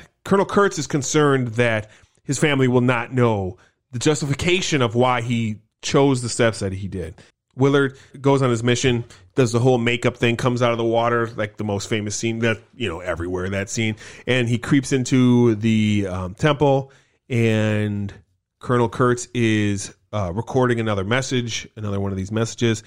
And while the party's going on out there, they are slaughtering a bull. And at the same time, Willard kills Colonel Kurtz in a very similar fashion to how the bull's getting chopped down. We exit that scene into Willard stepping out from the temple. He's still got his blade, and he's got all the information that Kurtz left for him, including the letters. We're supposed to insinuate the letters to his family and whatnot. And everyone starts bowing down. Yeah. Everybody in the village starts bowing down to him and, praising the guy or whatnot. Yeah. He gets onto his boat, and he starts to leave on his boat, and we kind of transition to a statue, and then it fades to black. And that is the end of the film. Yeah. No beginning credits, no end credits in that film. And that's it, man. That is Apocalypse Now. A couple of behind-the-scenes things before we get into our opinions. They originally wanted to film this movie. Mm-hmm. This is an insane fact. They wanted to film this movie starting in 1971 in the Vietnam War. They wanted to go to Vietnam and film because they wanted the actual things like soldiers and fighting and things like that. Yeah. And basically they were like, some other folks around the presentation were like, yeah, we're not fucking doing that. Yeah. We're not going to the actual war. We will work it out and figure out how we're going to do this. Sure. The original person that was going to direct this film for Francis Ford Coppola, George Lucas. Oh, really? He turned it down to do Star Wars. Both are, both are fine. So they're both similar. Yeah, exactly. Most of this movie was filmed in the Philippines because it was just cheaper, and they could use soldiers from there and whatnot and look similar. Sure. Yeah. And there was a lot of American equipment that was left in the Philippines, and so they had access to that for very cheap price. Originally, Willard was going to be Steve McQueen. Okay, You're familiar with that guy. Okay, yeah. He couldn't do it because. There was a couple things with him where, one, his price was really high. Yeah, wouldn't have Steve McQueen been a lot older, too? No, not at this time. No? I thought he was like in Bullet and stuff like that in the 70s. Yeah, okay. All right. I thought that he was more of like a 50s guy than a 70s guy. I don't think so, man. And then the next person that was approached, obviously Al Pacino. Mm-hmm. Al Pacino turned it down because I guess when he filmed Godfather 2, he got really sick during that filming when he was abroad, and he didn't want to risk that again. And a lot of people just didn't want it. And then it came out that Clint Eastwood was also offered this role, and another guy who just didn't want to go abroad. They didn't want to do the filming abroad. And a lot of guys wanted to be... it seemed like they were in the shit for a while. They were. Man. They were. And the fucking jungle. The only person who wasn't there for a long time was Marlon Brando. And a lot of guys wanted that role. Yeah. Because they were like, you only had to film for like 2 weeks, basically, in the jungle. But like, they pretty much wanted Marlon Brando for that role. That was kind of like what they wanted. Even though... Was this Brando's last big movie? I don't remember. I know he had a bit part in Superman, but... Yeah. He was the... the dad. Isn't he? Yeah, his dad. And Jor-El. And another thing, Dennis Hopper, at least half of his dialogue and stuff completely ad-libbed. Huh. And I guess, like, for instance, or when they were doing this, like, they were just impressed by how he could talk and just like go into these like fucking rants and stuff like that. Yeah. That's pretty much how he got that part. Like, they were just like, yeah, this is exactly what we want. Space case sort of like photographer and whatnot. Yeah. Super hippie photographer guy. Exactly. Yeah, for sure. The last thing was they actually got in a bunch of trouble because for the scenes in the where they're in Brando's camp, they have, obviously you saw like all the dead bodies and stuff like that in there. And they hired somebody to bring them, set corpses to do that. Well, the guy turned out to be a real gravedigger who digged up graves and gave them real corpses to use for that. Get the fuck out. No way. Oh, that's disgusting. Yeah, that's an interesting one, right? Jesus, So that's pretty much all the behind the scenes that I have that are of import in this. A lot of this, like I point out, came from Heart of Darkness, and there was a kind of a dare to like, there's been attempts to create a film from Heart of Darkness before, but nothing was really well done. So they wanted to do a film. Now, again, like you point out, this isn't like shot for shot Heart of Darkness in any way, sense or form. It's inspired by it. You can see the boat going up the river and whatnot. That's kind of the same kind of thing. These native people that are there, and then people dying off one by one, and then same thing, main character killing Kurtz and whatnot. So that's very much in line. Or I don't know. Kurtz definitely dies. I can't remember exactly how that goes, but it was just inspired by it, okay? Mm-hmm. And at the time, Coppola wanted to do a movie, and he was kind of in between of what he wanted to do. And actually, Spielberg and George Lucas, who he was friends with, were the ones who kind of talked him into doing a Vietnam War movie. And so that's where this came from. It's weird that this movie was like started to be created during the actual Vietnam War, It's almost like you pointed out, like kind of romanticized, like it feels very weird that you would want to do that while the war was going on and whatnot. But like it makes much more sense that Full Metal Jacket, which came out in the 80s, years after the war. Now that's a stark look at what had happened. Right, exactly. Whereas this is just like, it almost seems like a propaganda piece. And maybe that's why this does come off a little bit softer than the other film, because it was at a time where the war wasn't hated as much. It wasn't in the late 70s when this was written. I mean, it was hated by some. Of course. Every war is always hated by some. I mean, because that was one of the more, there are people who didn't want to be involved in World War II. So, I know, but that was it was a very publicized disagreement with that war. Sure. There was a lot of protests against that war. That's, in fact, when you think anti-war protests, you think the Vietnam War. Yeah, of course. That's when they were like burning their draft cards and like picketing outside of Congress and shit. Right, that was, right. Yeah, no, that's you're the right. big anti-war one. Yeah, that's absolutely true. So, so in the end, what did you think? Apocalypse Now, 1979. Give me your recommendation. I think this was I think this was a great concept for a movie. I think this movie would have been perfect if it would have been released this year. I think that the biggest problem with this movie was that it had atrocious pacing. This was a 3-hour-long movie that could have been an hour and a half long. I think that if they ever remake this movie and they take out an hour and a half of nothing happening, then this movie would be great. And replace Marlon Brando's character with somebody more compelling.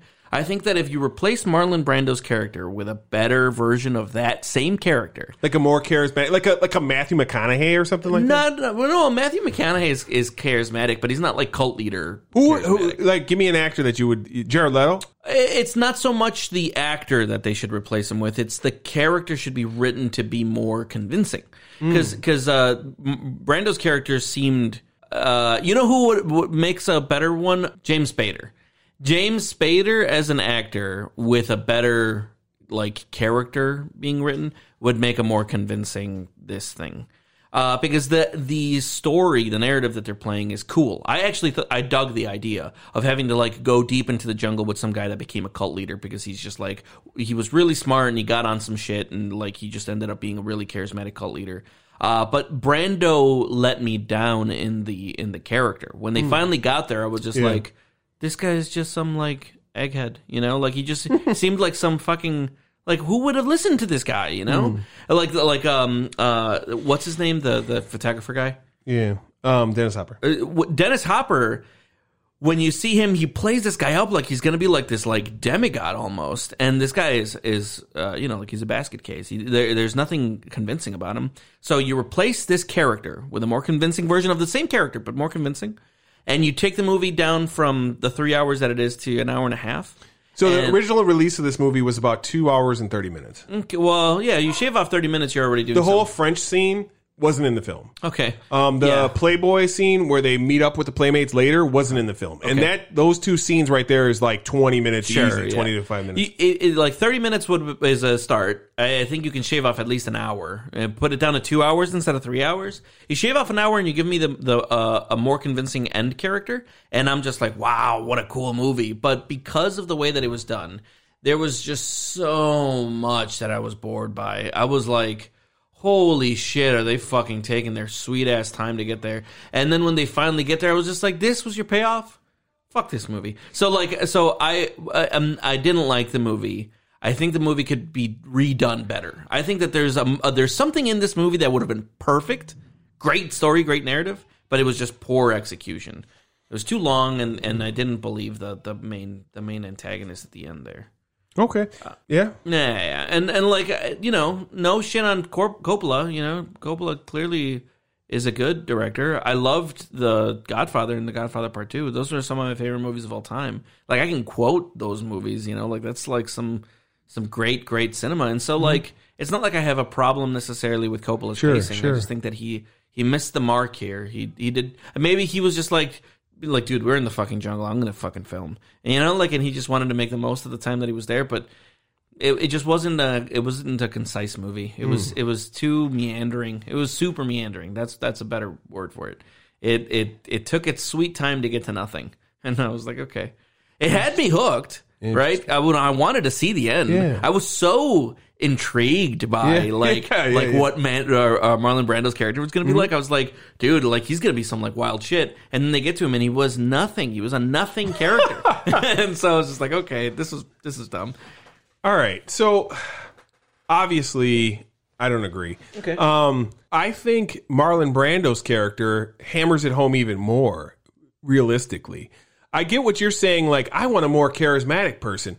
Because that's what you want from a cult leader. Because that's what would attract you to a cult. Here's the thing, right? No, wait. I want to. Hold on. I disagree. Okay, I don't think cult leaders in reality are that charismatic person. That's that person that's able to wow a crowd. I personally feel, because I've watched specials about Jim Jones, I've watched specials about David Koresh, and I've watched specials about Charlie Manson, a few others, odds and ends and whatnot. And I don't think that way much at all. I think that they are charismatic to certain individual who is able to bring that in. But in all the things that you've seen about them, you've seen them be that person. Regardless of which way they're being that person, they're still like looking at people and telling them shit and getting them hyped, and everyone's just like buying into it. And that's not what this character did. I mean, there's a quote in him in this film that he drops where he says, "We train young men to drop fire on people, but their commanders won't let them write fuck on their airplanes because it's obscene." Yeah. Like, there are a lot of things like that are just, I personally think, to people in war, or like a person who's like questioning, what the fuck am I doing here? Yeah. Why the fuck am I here? This guy would be a person who you would follow, like, yeah, this guy's got it. Like, this guy is even better than I am, and he's questioning it and whatnot. So I definitely feel as though Marlon Brando was fine. This movie, to me, is 10 out of 10, man. I love this fucking movie. This movie to 10 out of 10. Here's the thing. Jesus Christ. Hey, I hope everybody who listens to this also listens to our Marvel podcast. Agreed. He shits a lot on Marvel. Because I'm about to go there. This is a 10 out of 10. Okay. I'm about to go, and I'm about to breach the Marvel thing. Every time we talk about a Marvel movie, you're like, but you're talking about like pace, and like your check boxes are pacing and tone and cinematography, and this movie, like, the pacing was atrocious and the writing was bad. The pace, whoa! First of all, I'm going to disagree. For the last character, everything up to there was fine. That last character, the writing was bad. I was shocked how great the acting was in this film. Yeah, the acting was good. The acting was unbelievable. The story was amazing to me. Everything about this to me was just great. I thought, like, unbelievable. The difference between you and your pacing problems and me, the pacing isn't slow to me. The pacing is methodical. Every single part is bringing you to a certain feeling that you're supposed to have about the scene. It brought me to a very specific feeling. It was boredom. Very much attrition of the war and dealing with the situation that you're in.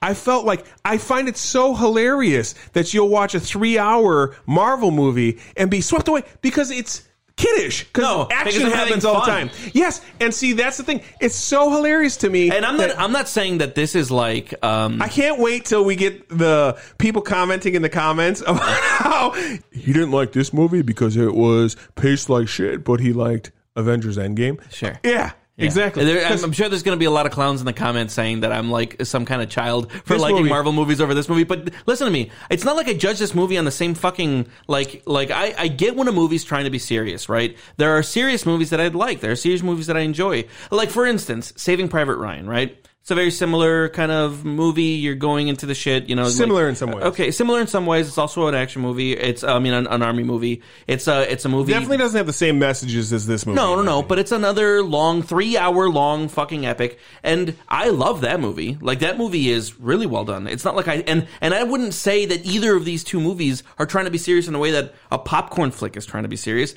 Clearly, the other movies I like because they're a fun time. They're escapism. This isn't supposed to be escapism. This is supposed to be a comment. This is supposed to be artwork. Yeah, and it's supposed to be commentary. And I disagreed with its application and expression of that commentary.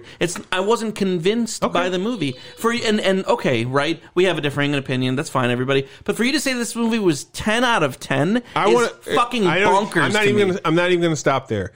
This is like I'm not even going to stop there. You're going to double down here. I went through our catalog of films. This is by far the best film we've reviewed. Dude, not like Full Metal Jacket was a better movie than this. Not like from maybe an enjoyment of like, oh, I'm having a good time sort of thing. But like from a filmmaking standpoint, this was so good. The cinematography was just fucking phenomenal. The going in and out of smoke to do the fades, everything The Shining about was that better than this. was so good in the development. I was on this journey with Martin Sheen, Colonel Willard, and I thought to myself, now I understand why he enjoys these childish Marvel movies so much, because he allows himself to fall into them and become part of the film. And that's what this film does for me, because it's so well done. I think I could have forgiven you. Go ahead. That you fall into this film and you are swept into it. And when I sat down and I looked and now I watched this on my PC, and I remember thinking to myself as we broached this film and brought up this film. At first I asked you, hey, do you want to do Platoon instead? Yeah. Because Platoon is shorter, it's more action-packed, and I thought you might like that movie a little bit better. But you were like, no, I want to do this movie. And this movie won Film of the Year. And it is no question to see why it did. Now, the only thing you could complain about, and I'd hear that complaint, is that the pacing is very 1970s. Yeah. And that's fine, because it was made in the 1970s. Sure. Yeah. So I totally get that complaint. And I was very say, similar to like Alien. Alien had some few pacing issues, and that was also made in the 1970s. So I get that. But see, Jason, again, I'm not saying that this movie was shit. No, I didn't say you I'm did. saying that this movie didn't stick the landing, and that, and I'll totally concede to you right now that if the ending had been more compelling, I would have been more okay with the journey getting there. Oh man, I thought the journey getting there was a little long, but I would have forgiven it if they could have given me a compelling third act. But the third act was such a letdown. Marlon Brando's character was so fucking flat and uninteresting and non-compelling that I'm like, okay, well, that was a little bit of a waste of time. I feel the exact opposite. I thought Marlon Brando's character was like this awesome space case sort of like... he wasn't saying anything interesting. I disagree, man. Listen, you shave off an hour of this movie and give me a better Marlon Brando character, and I'm happy with it. I hung on every word Marlon Brando said. What? I was honestly... So when I sat down to watch this movie, I sat down on my PC to watch it. And like I brought up about Platoon earlier, I got into this and I go, oh, fuck, this movie, I haven't seen this in a long time. And then I saw 3 hours and I'm like, fuck, this movie is going to be a dragging movie. Yeah. And by halfway through, I was like, how long has this been? Hour and a half. I thought this is, I was like shocked how well the first hour and a half. I'm not gonna lie, the first hour and a half flew. Like, and how I was really swept up. It. I just, the first hour and a half, I was really enjoying I said 10 out of 10 to mock the shit out of how you always respond to every Marvel film. I'm so glad that you were This movie is, like I said, for sure, in my opinion, the best film we've reviewed. Wow. And this movie is regularly on top 10, top 50 films of all time lists. Mm-hmm. And I can easily see why it is. Because from a film art standpoint, this movie is amazing. I get how, like, you could be on the whole, I like Marvel movies because I enjoy them and they're fun to me and this and that, blah, blah, blah. Totally understand that. And I want everybody, because of all the conversations that we've had, right? People literally, since we've started this podcast, have heard two things. Yeah. I haven't watched old movies. Yes. And I love Marvel movies. Yes. Right? That's the entire context of that could literally be our podcast name. Yeah. The problem is, though, only Marvel. I love a ton of movies. We just don't talk about it because that's not the nature of the show. Right. That's not the point. And we also just, we've got another podcast about Marvel movies, and we've talked a lot about Marvel because both of us like Marvel, so we talk about a lot about that. But I do love a ton of movies. Sure. I enjoy greater cinema, especially more recent greater cinema. What kind of film on like a top 20 style list do you watch and go, I really like that film? The Godfather. Okay, all right. That's so crazy to me. Saving Private Ryan. Those are all on top fucking films of all time. So, I like those movies. It's insane to me that The Godfather 1. Yeah. You enjoy that movie. You know why? Didn't enjoy this film. Payoff. Because here's the thing. There was payoff. The thing about this was worth the when I fucking watched this time. movie, I instantly thought to myself, while I was watching this movie, I'm like, this is the Godfather war film. Like, this is like... kind of, except for in The Godfather, all of the characters were compelling, and in this one, the one that was supposed to be the most compelling wasn't. I don't think he's supposed to be the most compelling. The most compelling character is supposed to be Willard. No, Willard is supposed to be the one-to-one, the audience. Willard is supposed to be... he's not supposed to be a compelling character. I disagree. He's supposed to be your analog. Right. And it's like saying Neo is supposed to be the most compelling. He's not supposed to be the most compelling. Who's the most compelling character in that series of films? In The Matrix? Probably Morpheus or Smith. Maybe Trinity. Trinity, I don't know. But man. Neo's supposed to be your analog. He's supposed to be blank slate. You put yourself into that. There's nothing compelling about that. Yeah, you're supposed to feel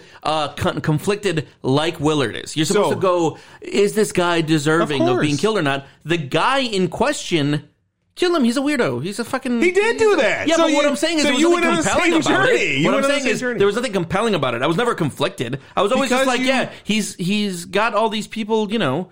Got him hostage. I think the reason I think that ending is so good too is because I feel as though you've heard about Colonel Kurtz, you've read about Colonel Kurtz, or he has and we have through him. Sure, yeah. He's talked to us about it the whole time. All this stuff about Colonel Kurtz, this crazy godlike figure to these people, and then you meet him, and it's like he's just a dude. Yeah, and that's kind of how Willard kind of reacts to it as well. Like of course he's like entranced by him for a minute, but then he's kind of like, fuck this guy. I don't get this at all. And he kills him. And not only does he kill him, he doesn't like then join that position and like take over as a guy. He's like, no, I'm back on my mission. I'm going back down. What a much better movie that would have been. It would have been so cool to watch him interact with a truly compelling cult leader. Decide to usurp him, kill him, and then usurp him. That would have been. So that was one of the alternate endings. Yeah. So the alternate endings for it, one of them was that basically that he becomes one with the cult and whatnot. Yeah. The other one was, and then Francis Ford Coppola cut that one because he thought it was too dark of an ending. Like he wanted a more happy ending.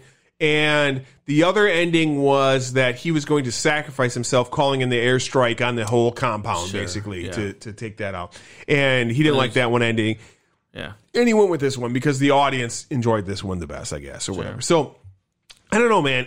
I don't even have to ask myself, would I recommend this? Because I literally just recommended this to two people last night when we were talking. Wow. I was talking to them and I was like, hey, now they had seen it before, but they hadn't seen it in many years. And I was like, you should go back and watch it. It is such a good movie. Wow. And I was so impressed with it again. So this is definitely, one. I'm not going to say this is one of my favorite movies because it's not one of my favorite movies because, like you point out, it is over 3 hours. So this is definitely a journey. Like I would sit down and rewatch. The Shining before I rewatch this movie, or I would sit down and rewatch Terminator before I rewatch this movie because of the fun of those movies. But this is not a better film, in my opinion, than those films. Mm-hmm. Well, all right. Well, there you have it. Yeah. Well, that was our review. There you have it. Yeah. Jason and I disagree pretty seriously about this movie. You might be surprised to find out we disagree about something. It's been a while because no, I feel like we've always disagreed, but I feel like this is where we have really hard disagree. Yeah. Right? Because I think, but I think we've done a lot of films that we both even The Shining, you loved The Shining. Yeah, but I was just like, you thought it was. I thought The Shining was great. It was just too long. Yeah. You know? Whereas this one, I'm just it's like... It's funny that we've flipped pacing positions. Yeah. Right? Because like pacing seems to be a much more important thing to me. Yeah. Now all of a sudden you're the pacing guy and I'm the guy. Give me more. Give me more. Yeah. Give me more. Yeah. So that's what it's going to be like, I guess. Yeah. Sometimes. I mean, sometimes we're gonna agree. Yeah. We're gonna think a movie's phenomenal. We're gonna agree on a movie like Hereditary or something like that. And sometimes we're gonna have Apocalypse Now. Yeah. Or sometimes we're gonna have a Marvel movie that you fucking enjoy the shit out of. And I'm like, this is literal dog shit. I'm fucking done talking about Marvel movies. I'm gonna only talk about Marvel like during our Marvel show. Yeah. Because I feel like we're both responsible, right? For pushing this wrong impression that that's all I'm doing. Yeah. I watch old movies with you and then I go home and watch Marvel movies. That is not all the I've case. ever known you to do was watch old movies and Marvel movies. You haven't seen any film like Goodfellas. You haven't seen any Tarantino film. You haven't seen. My favorite thing to do obviously not during COVID, but before COVID, my favorite thing to do was to go watch a movie every week. You know, go to the theater and watch whatever's coming out. We would talk about film. That's where this podcast came from. I know. Us talking about films arguing about films. Yeah, absolutely. It's just so funny because like a lot of the comments that I read are just like, oh yeah, because it's not a Marvel movie. I'm like, dude, I like more than just Marvel movies. I know, but and that's true. You do. We've talked about how you like Goodfellas and you like a lot of the films that are like the top notch that we films. like. Right, like that's how we started talking about. And I think that this podcast has kind of developed into something more because originally the podcast was kind of like a cult film podcast. Like we were talking about Alien and we were talking about Terminator and action films and we've kind of developed into we've figured out that you haven't seen a lot of these old school classic top movies that I have seen and I've enjoyed throughout the years. And so we were going to delve into some of those as well. Yeah. And we're going to do, our occasional season ones like we do because for whatever reason, we enjoy doing seasonal ones like we just did with the Valentine's Day movies. Yeah. So, I mean... Our themes are fucking bonkers, by the way, guys. Like, I don't want anybody to be offended about the themes that we do. We just kind of pick themes. Yeah. Because the first thing that goes into Jason's head is what we do. Right. We pretty much do things off that. So, and then, as you know, before you know it here, we are going to be in the month of March, and March is known for St. Patrick's Day. So we're going to do some St. Patrick's Day themed films. Okay, so we're doing Snatch next. We're doing Snatch next. Now, you is that St. Patrick's Day? I have no idea if that has anything to do with St. Patrick's Day. Not St. Patrick's Day, technically, but there is thread that we'll talk about when we get there. Right. And our second St. Patrick's Day film will be Gangs of New York, right? Yeah. So, this is very much deep into the St. Patrick's Day. I mean, here's the thing, guys. Not every season is going to have movies about it like Halloween does or like Christmas does. So we just happen to start it at a very specific time in the year. Right, exactly. Because I think we started in September. Yeah, exactly. And so like October. Before you know it, was October, right, and after that it was Thanksgiving and then Christmas. And so we've been able to do a lot of films that were seasonally appropriate. And we're not going to, and even though it's, still kind of shitty out and whatnot, we're not going to stay in winter deep films like we did for And also, January, we're not always going to do themed ones, so don't expect that either. We're just being weird right now. Yeah, exactly. It's very early on in this podcast. Right. Well, probably you'll probably as we round about to the year anniversary, we'll definitely start getting back to the things we did before. So I'm sure on the anniversary we'll do Terminator 2, and then we'll do Alien 2. And that'll be really exciting because I can't wait. Right. Like Terminator 2 and Aliens are two movies that, because now I've seen the first one, so I'm like, oh, dope, I can't wait to... Yeah, for sure, man. And I think giving this little bit of a break between them is kind of fun because it's just like how people did when they first saw the movies. Yeah. They saw the movie in 79 and then they didn't see the movie till the 80s or whatever. Yeah. We're only doing it a year, but it kind of gives you that little bit of a buffer zone. I thought that would be kind of fun to do. So you will be able to, in 2 weeks, catch us snatching things from your pockets live on the radio. Yeah, we're going to do that. We're going to steal things live from your pockets.